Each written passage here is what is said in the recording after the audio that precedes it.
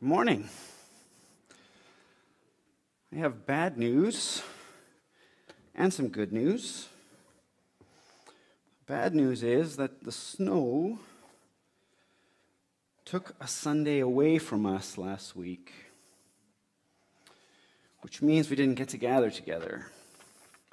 The good news is that I get to spend twice as long so that we can catch up. So, settle in, because the reality is that I don't have twice as long, but I'm going to try and make it twice as long. So let's see what we can cram into our time together today in the Word of God. Today we're in John 17. We're starting back up again in the series on the Gospel of John.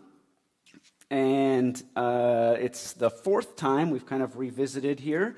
So this is John part 4. And we've kind of worked through each section of John, and now we're looking towards Easter, towards the cross, towards the work that Jesus did on Calvary. And so for the next few weeks, that's kind of our focus, is to look that way. So today we're in John 17 to start with. But before we do that, I'm just going to quickly pray, and then we will dive into my hour and 20-minute sermon. Father, I could take an hour and 20 minutes to talk about who you are and what you've done in Jesus. But God, I pray that you would be made great in our time here together as we look at your word, as we study who you are. God, I pray that you would open our hearts and our minds to what you have to teach us today through Jesus. So we just pray, God, that you would be here and among us. In Jesus' name, amen. Do you know God? Do you know God? Not, do you know of God? Do you know God? Do you know God like you know your spouse? Or maybe a better one would be, do you know God like your favorite sports team? Like your favorite hobby? Spouses are hard to know, right? Yeah. But you see, we know our sports teams. We know which players should be playing, which players shouldn't be playing, which players are paid too much, which players are paid too little, which players should get in and out of the lineup, why they lose or why they don't lose. In fact, we know our team so well that we think we could either do the coach's job or the GM's job or both, because seriously, I know what I'm talking about. I know my team. I know its weaknesses. I know its strengths. I know what the purpose is. I know how to get there. We know our kids. We know their weaknesses. We know their strengths. We know what they're passionate about, at least while they're young, before they start keeping secrets from us. They do that, right? I don't know yet. My kids are too young to do that. Yes. But I know my kids. And I know my wife. I know what will make her angry. I know what will make her feel at peace. I know what she thinks about when she lays down or when there's a big decision coming up. I know what kinds of things will be difficult for her, what kinds of things she won't even think about. Do you know God?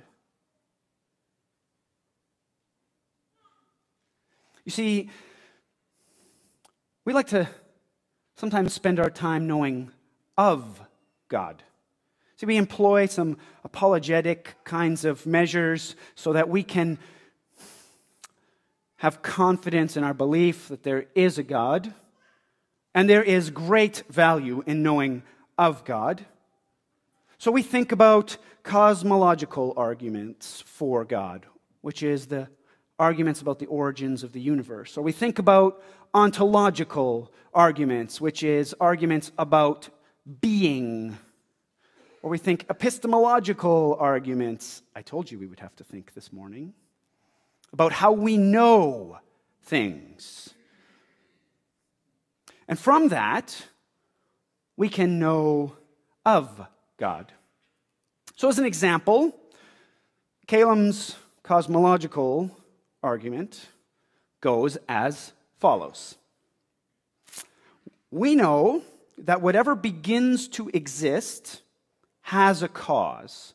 There's nothing in life, nothing in experience that would say that if something is created, that it doesn't have a cause. Whether that's a building or a child or a car, there's a cause behind what exists. Well, and we also know from scientific discovery that the universe began to exist. The second law of thermodynamics tells us that there had to have been a finite beginning. The expanding universe tells us that there had to have been a beginning. So therefore, if the universe began, then the universe has a cause. Well, that's okay. But if the universe has a cause, then that means that there must be an uncaused, personal creator of the universe that exists, who without the universe is beginningless, changeless, immaterial, timeless, spaceless, and enormously powerful.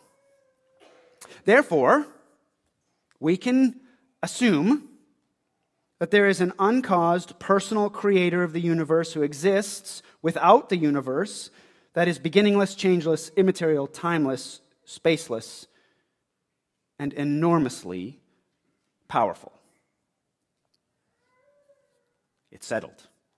We know God. See, but I've had this argument with some of my coworkers, not here, at my previous job, although I've always wondered about Tyson.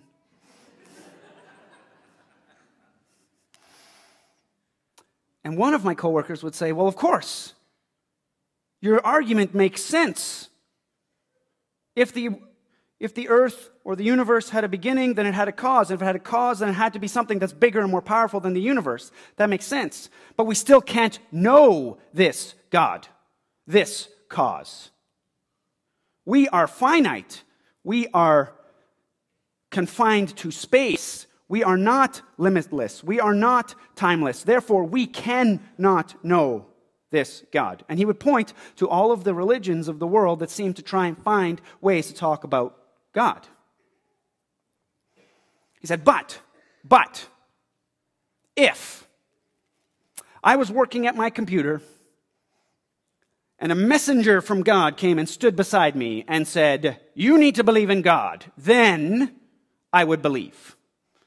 At that point, I would believe in God, because a messenger of God came and stood in front of me in an inexplicable way and said, God, the creator of the universe, existed. And I was like, great. Let's look at the Gospel of John, because that's exactly what John is arguing. That God sent his Son as a messenger to the people to show who God really is. That this enormously powerful, spaceless, timeless, beginningless being can be known. In John chapter 1, at the very beginning, this is what he says. In the beginning was the Word, and the Word was with God, and the Word was God. He was in the beginning with God. All things were made through him, and without him was not anything made that was made. In him, in Jesus, was life, and the life was the light of men. The true light, which gives light to everyone, was coming into the world. He was in the world, and the world was made through him. Yet the world did not know him. He came to his own, and his own people did not receive him. See, John, throughout his book, is arguing that God came and visited to make himself known to us. And he does this by showing Jesus perform miracles and teach about himself. He uses 7 I am statements, and he performs 7 miracles. And John is amalgamating this information to make an argument that says God came to make himself known to you and to me.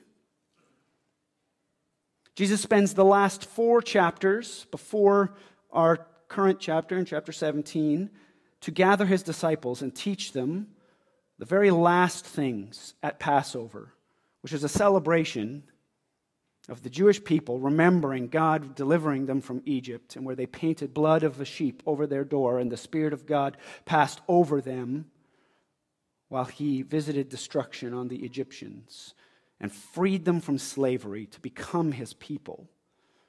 So while the Jewish people are celebrating Passover, Jesus begins to teach his disciples about service, about washing each other's feet.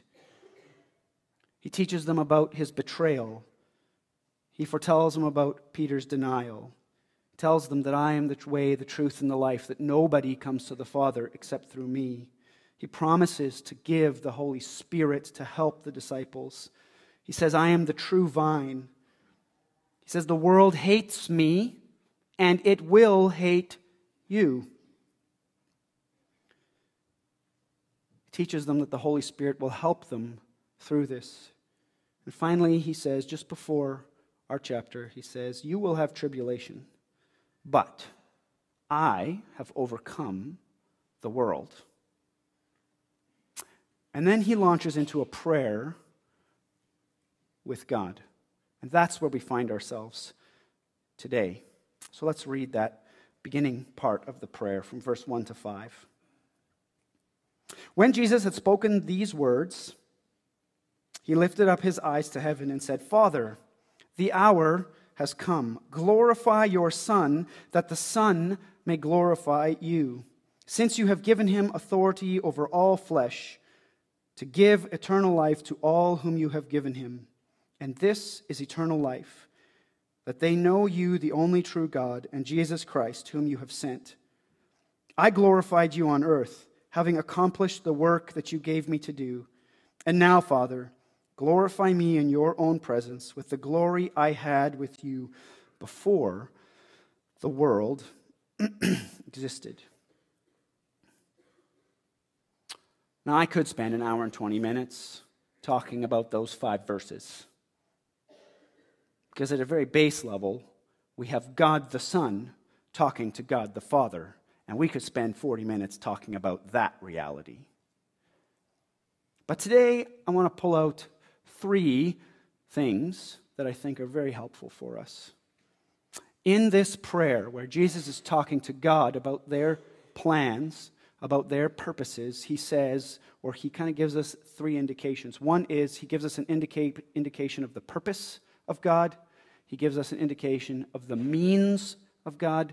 And he gives us an indication of what the result of God's purposes are.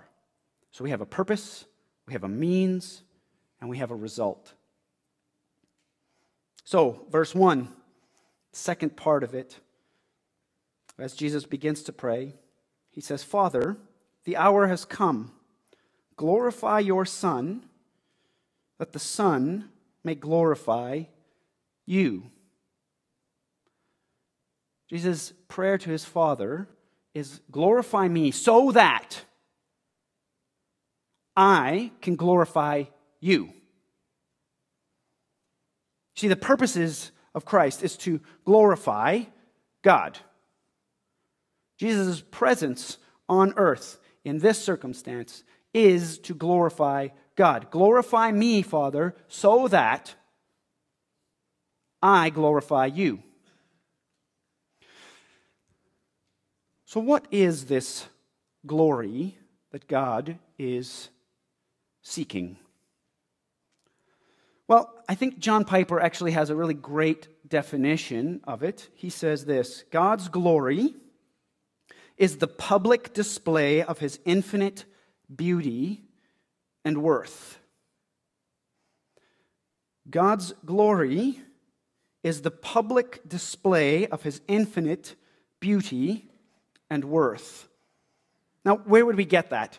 Well, partly in Isaiah chapter 6, verse 3, the prophet Isaiah is commissioned by God to speak for God to the people of Israel, and God gives him a vision of himself. And when Isaiah looks up to the heavens to see God and his throne, he sees angels that are ablaze with the glory of God.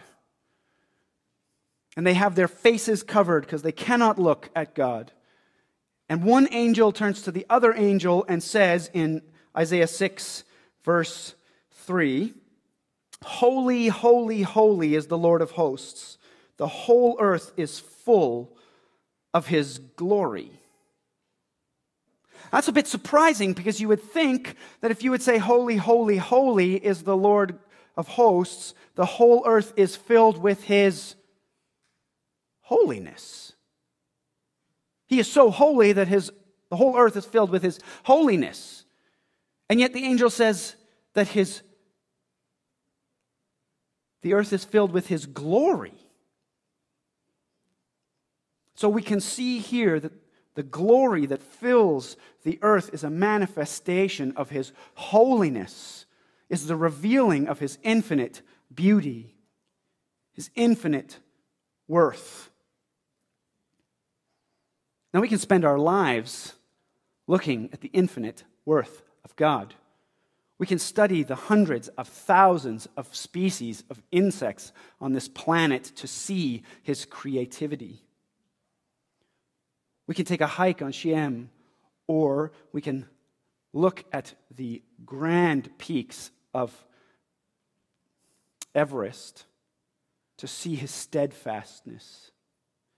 We can hear the crack of thunder overhead or listen to an erupting volcano to feel and understand his power. We can lift our eyes to the heavens and see the countless stars and the vastness of the universe, to see his grandeur. We can see the life-giving light of the stars, of our sun, and see his light. See, the universe declares the glory of the Lord.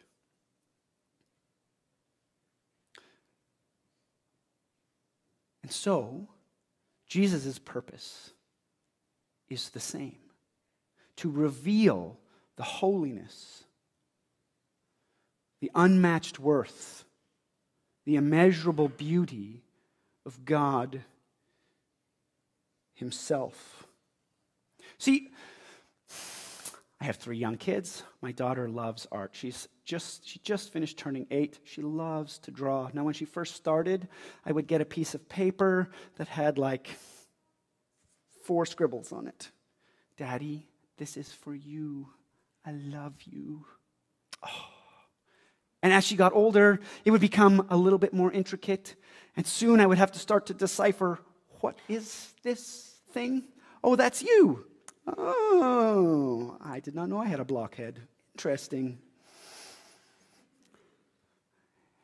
And she just continues to create art. And every time I come home from work or from being out somewhere, "Daddy, here's a new drawing, and this one is for you. I'm giving it to you because I love you." And in each one of them, I can see my daughter. Last night, as I was sitting there preparing for this sermon, I was looking at this magnet wall that we have of pictures that my daughter has drawn for me and my wife, and I can see my daughter in them.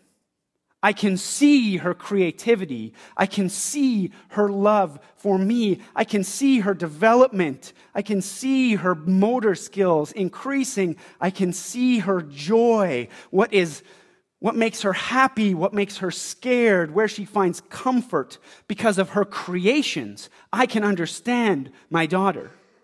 You see, in the same way, I can look around at the creation of God and see and know God. You see, the creation is filled with his glory. I can look at the vast oceans and see him. I can hear a storm coming and smell the fresh air and know of his rejuvenation. The problem, though,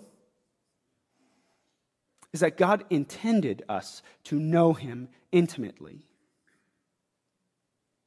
And he created the world in a manner with which we could know him intimately.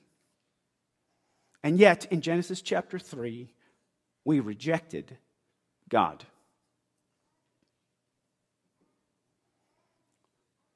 We decided our own way was better, and we rebelled against him, and we created a separation from him, the most valuable, the most beautiful creator of the universe.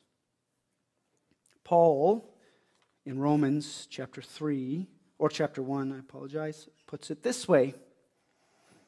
Verse 18.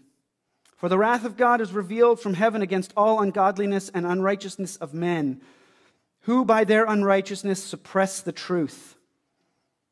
For what can be known about God is plain to them, because God has shown it to them. For his invisible attributes, namely his eternal power and divine nature, have been clearly perceived ever since the creation of the world in the things that have been made. So they are without excuse.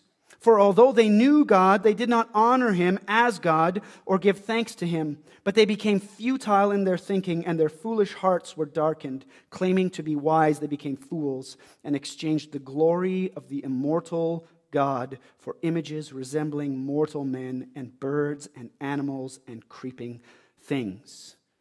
You see, we have creation telling us of this immortal, all-powerful, beautiful God, and we worship creation.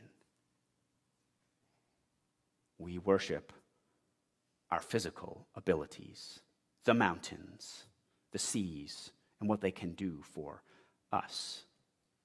And because of that, there is a separation between us and God. When God delivered his people from Egypt, Moses brought them out. And as they were in the desert, the glory of the Lord, his holiness, was set upon a mountain, and the people said, "We cannot go near it, lest we die." You see, there was a separation. And Moses went up to see God, and he had an audacious ask in Exodus 33. He said, "God, show me your face." And I'm certain God giggled a little bit. "You fool. You don't know what you're asking."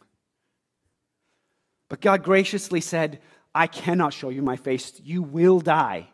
I am that holy, and you are that broken that you cannot manage that. But what I will do is I will hide you in the cleft of a rock, and I will put my hand over that spot, and I will pass by with all of my glory and declare my name, and you will see just the end bits of my robe so that you can know that I am God."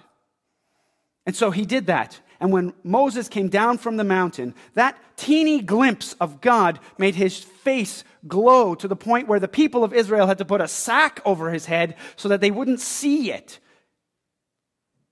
The glory of God emanated from Moses just from seeing the tiniest little bit of him. For God declaring his name, that he is gracious and compassionate and slow to anger. And throughout the Old Testament, we have the people of Israel desiring for God to be with them. And so they build a tabernacle, and then they build a temple, and they have a ceremony to have God's glory come. And God's glory comes into the presence of the temple, and nobody can go in there. When God was with them, when God, Emmanuel, was with his people, nobody could go into the Holy of Holies. Once a year, a high priest, if he was pure, could enter and give a sacrifice for the sins of the people. And just to be certain, because God is so glorious and so holy, and they were so fearful of God in all of his glory, that they would tie a rope around his foot and leave it hanging outside, so that if he was found wanting, they could yank his corpse out. God became separate. God was so holy that he became separate. And yet, God sent Jesus as the means to show his infinite worth and beauty. So the purpose is that God is glorified, so that you are glorified. But the means is that Jesus is glorified. The cross of Christ. Again, verse 1b. See, we're camping here for a long time. Father, the hour has come. Glorify your Son, so that the Son may glorify you. You see, revealing the worth and beauty of Jesus will result in the worth and beauty of God being more clearly displayed. Revealing the worth and beauty of Jesus will result in the worth and beauty of God being more clearly displayed. This is not really what you expect. What you expect is some grand transfiguration, some moment where some angelic feature stands beside you in its glory and light and says, "Look, there is God." That's what you expect of the glory of God. But God chose to send a man to show himself glorious. See, but this word glorify for Jesus is actually a very tricky word. Because when Jesus refers to glorifying himself, he's talking about a very specific thing. In John chapter 12, just before he separates himself with his disciples, these Greeks come to him and ask him some questions, and he clarifies what his purpose is.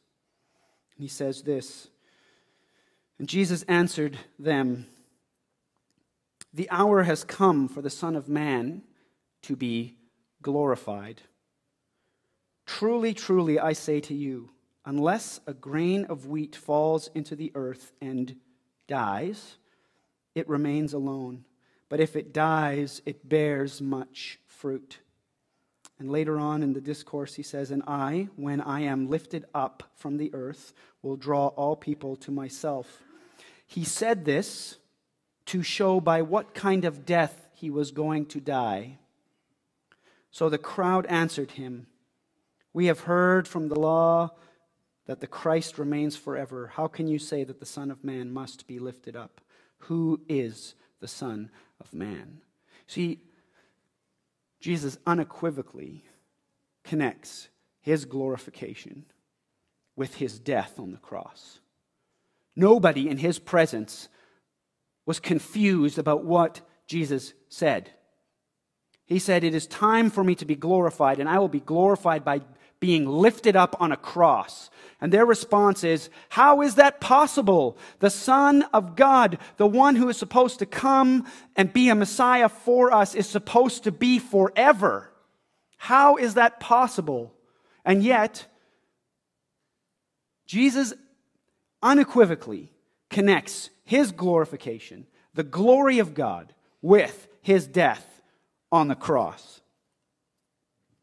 Jesus is consciously, purposefully, willfully marching towards the cross. John makes this so clear through his gospel from chapter 2 in the first miracle where his mom says, hey, my son, he can do some special things. And Jesus says to her, "My hour has not come." And throughout the book, he says, "My hour has not come. My hour has not come. My hour is coming. The hour is coming. The hour is coming.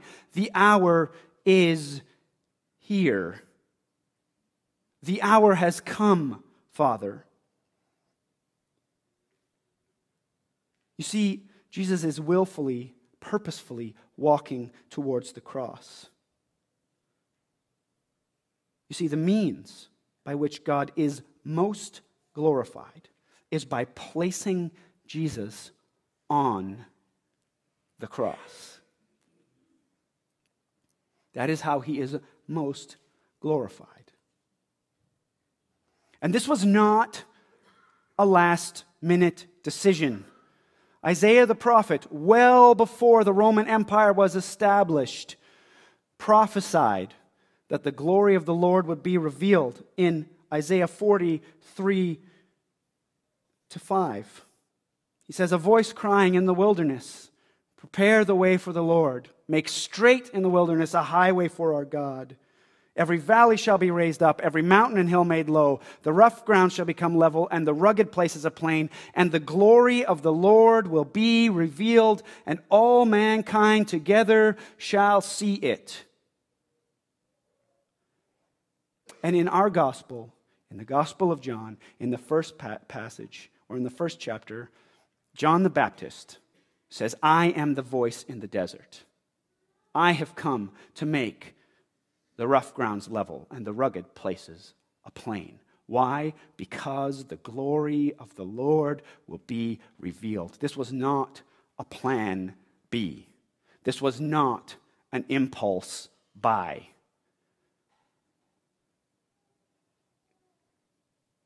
God purposed this manifestation of his glory. But it wasn't even post Genesis chapter 3. It's not as if he got to Genesis chapter 3 and went, "Oh, I didn't see that coming. Ooh, shoot. Okay." And then a quick conference to figure out what we're going to do in 2,000 years or whatever the case was. No. God has laid out in Scripture that his plan was from all eternity. Now, we could turn to Revelation or Ephesians chapter 1, but I like to live on the edge, so I'm going to go to Revelation chapter 13.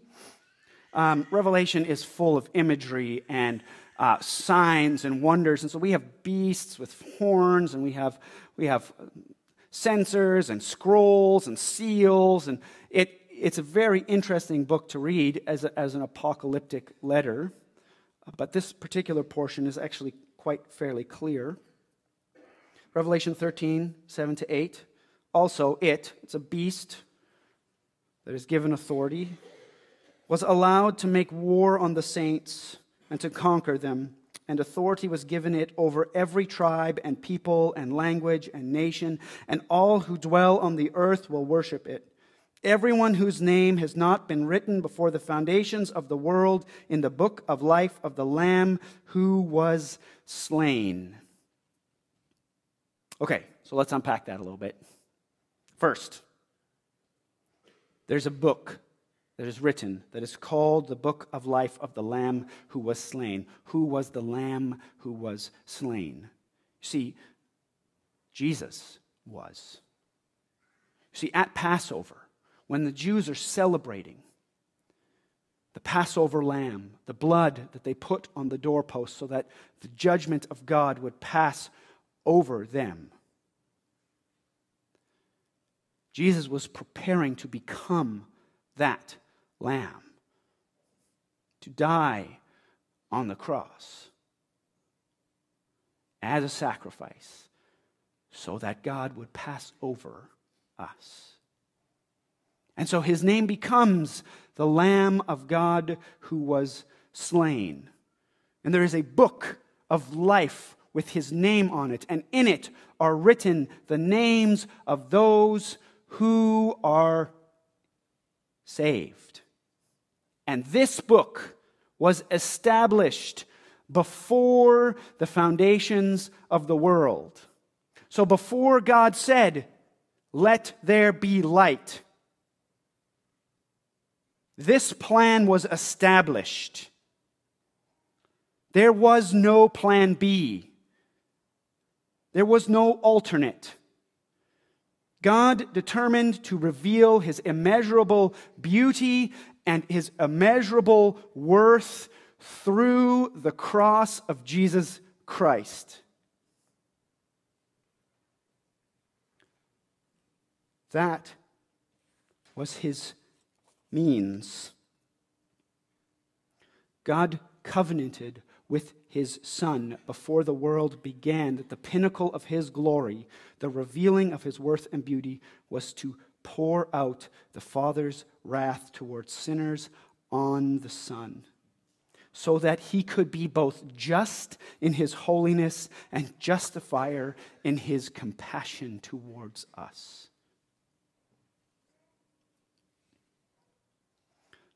So God's means of bringing glory to himself was to ransom a people and save them from themselves through the sacrificial work of Jesus Christ.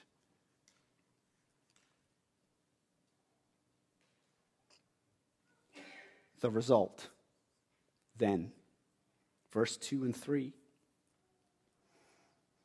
Since you have given him authority over all flesh to give eternal life to all whom you have given him, and this is eternal life, that they know you, the only true God, and Jesus Christ, whom you have sent.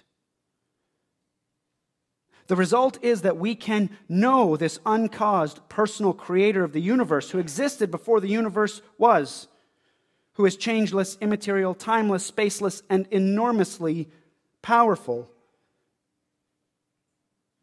See, God gave Jesus authority over all flesh to give eternal life to those whom you have given him. And eternal life is to know you, the only true God, and Jesus Christ whom you have sent. See, the result of God displaying his glory through Jesus is that you and I can know God, not know of God. We can know his desires and his wants and his love and his compassion and his greatness and his immeasurable beauty. We can comprehend this God who is eternal and vast and gracious and compassionate and slow to anger and abounding in love. See, Jesus in verse 4 says, I have glorified you. I have displayed your worth and your beauty by accomplishing the things you have given me to do. I have finished. When he was on the cross at the very end of his life, he yells out, it is finished. I have accomplished the purposes that I have set out to do, which is to glorify God by winning a people to myself, that they can know you, not of you. And Paul put it this way in 2 Corinthians chapter 3, 1 to 18, or chapter 3, 18. And we all, with unveiled faces, beholding the glory of the Lord, are being transformed into the same image from one degree of glory to another. The bag comes off. The separation is gone. I can approach God in confidence that he hears me, that he fills me, that he knows me, and I can know him. I have unfettered access to God, that I can know him because of his work on the cross of Christ. I loved this game that we played at youth. When I was at North Langley Community Church doing my youth internship, we did this game called Gorgon. And what we did is we would go to the church early, and we would shut off all the breakers, like, 9 o'clock in the morning. Really annoyed the administrative staff, particularly the elders, because our goal was to try and get the batteries and all of the exit lights to die before the students showed up, so that it was as dark as possible. So every time we played this game, someone had to go and change all the lights. Now, we were ignorant at that point. It's just a fun game. Now I see the problem with it. Somebody has to change that. And we would put paper on the windows so that it was pitch black inside. And then we would take flashlights, and we would color code them, and we would take them apart into 3 or 4 pieces, and we'd hide them around the church. And when the students came, they would stand outside, and we would say, okay, your goal is to put together a flashlight. Now, here's the thing.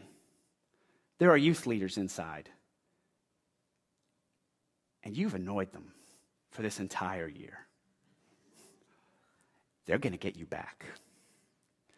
They are going to scare you like you have never been scared before. And let me tell you, we scared them. Oh, did we scare them? When you cannot see. See, we had the benefit of being in there for a long time, so our eyes kind of got used to the dark just a little bit. So we would hide around corners and then just reach out and place a hand on a shoulder. That's it.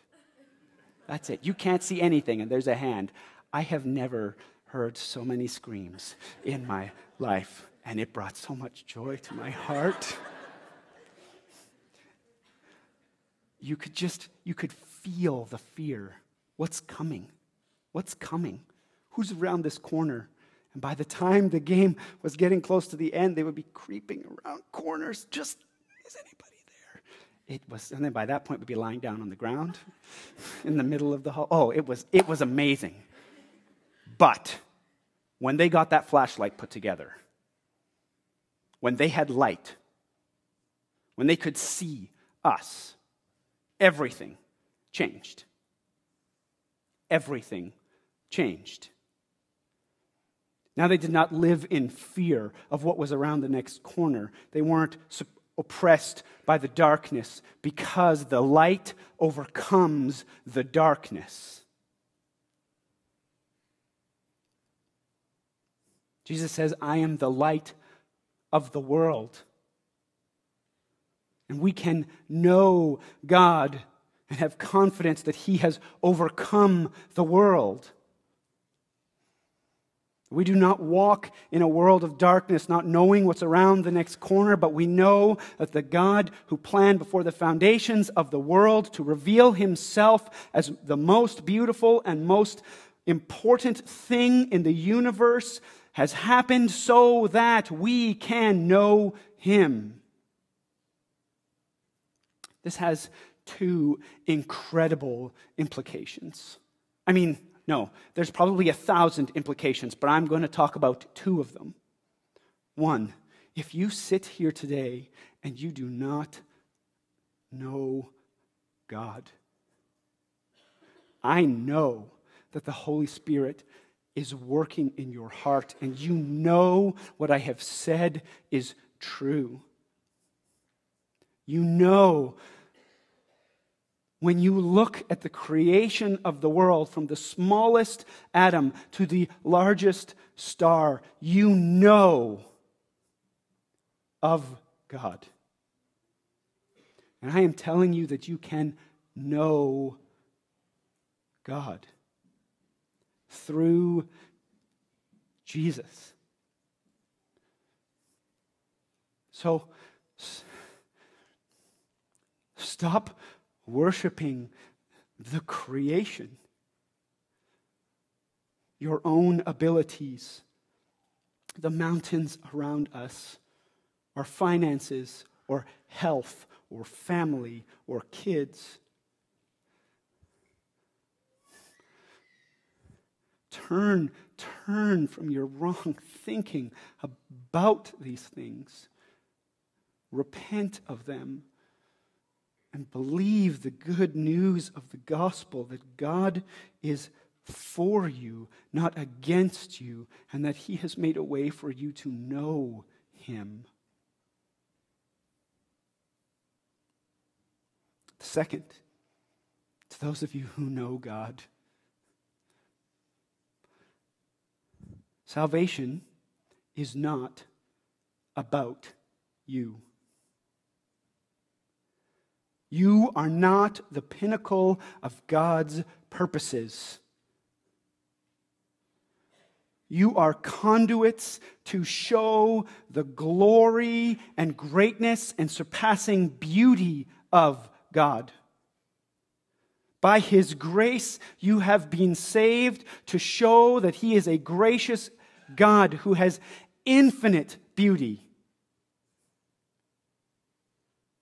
Your life should ring out with the mountains, should ring out with the angels. It says, holy, holy, holy is the Lord God Almighty. That those people who look at you would see and feel and know God. You are a recipient of His grace so that you can show how glorious He is.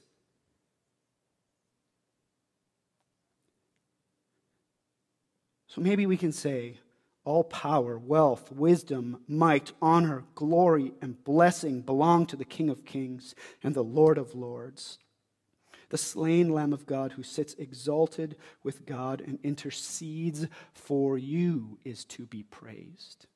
He is the center. He is where glory should go. J.I. Packer, I'll finish with this, has this quote. What makes life worthwhile is having a big enough objective, something which catches our imagination and lays hold of our allegiance. And this the Christian has in a way that no other person has. For what higher, more exalted, and more compelling goal can there be than to know God? Do you know God? Let's pray.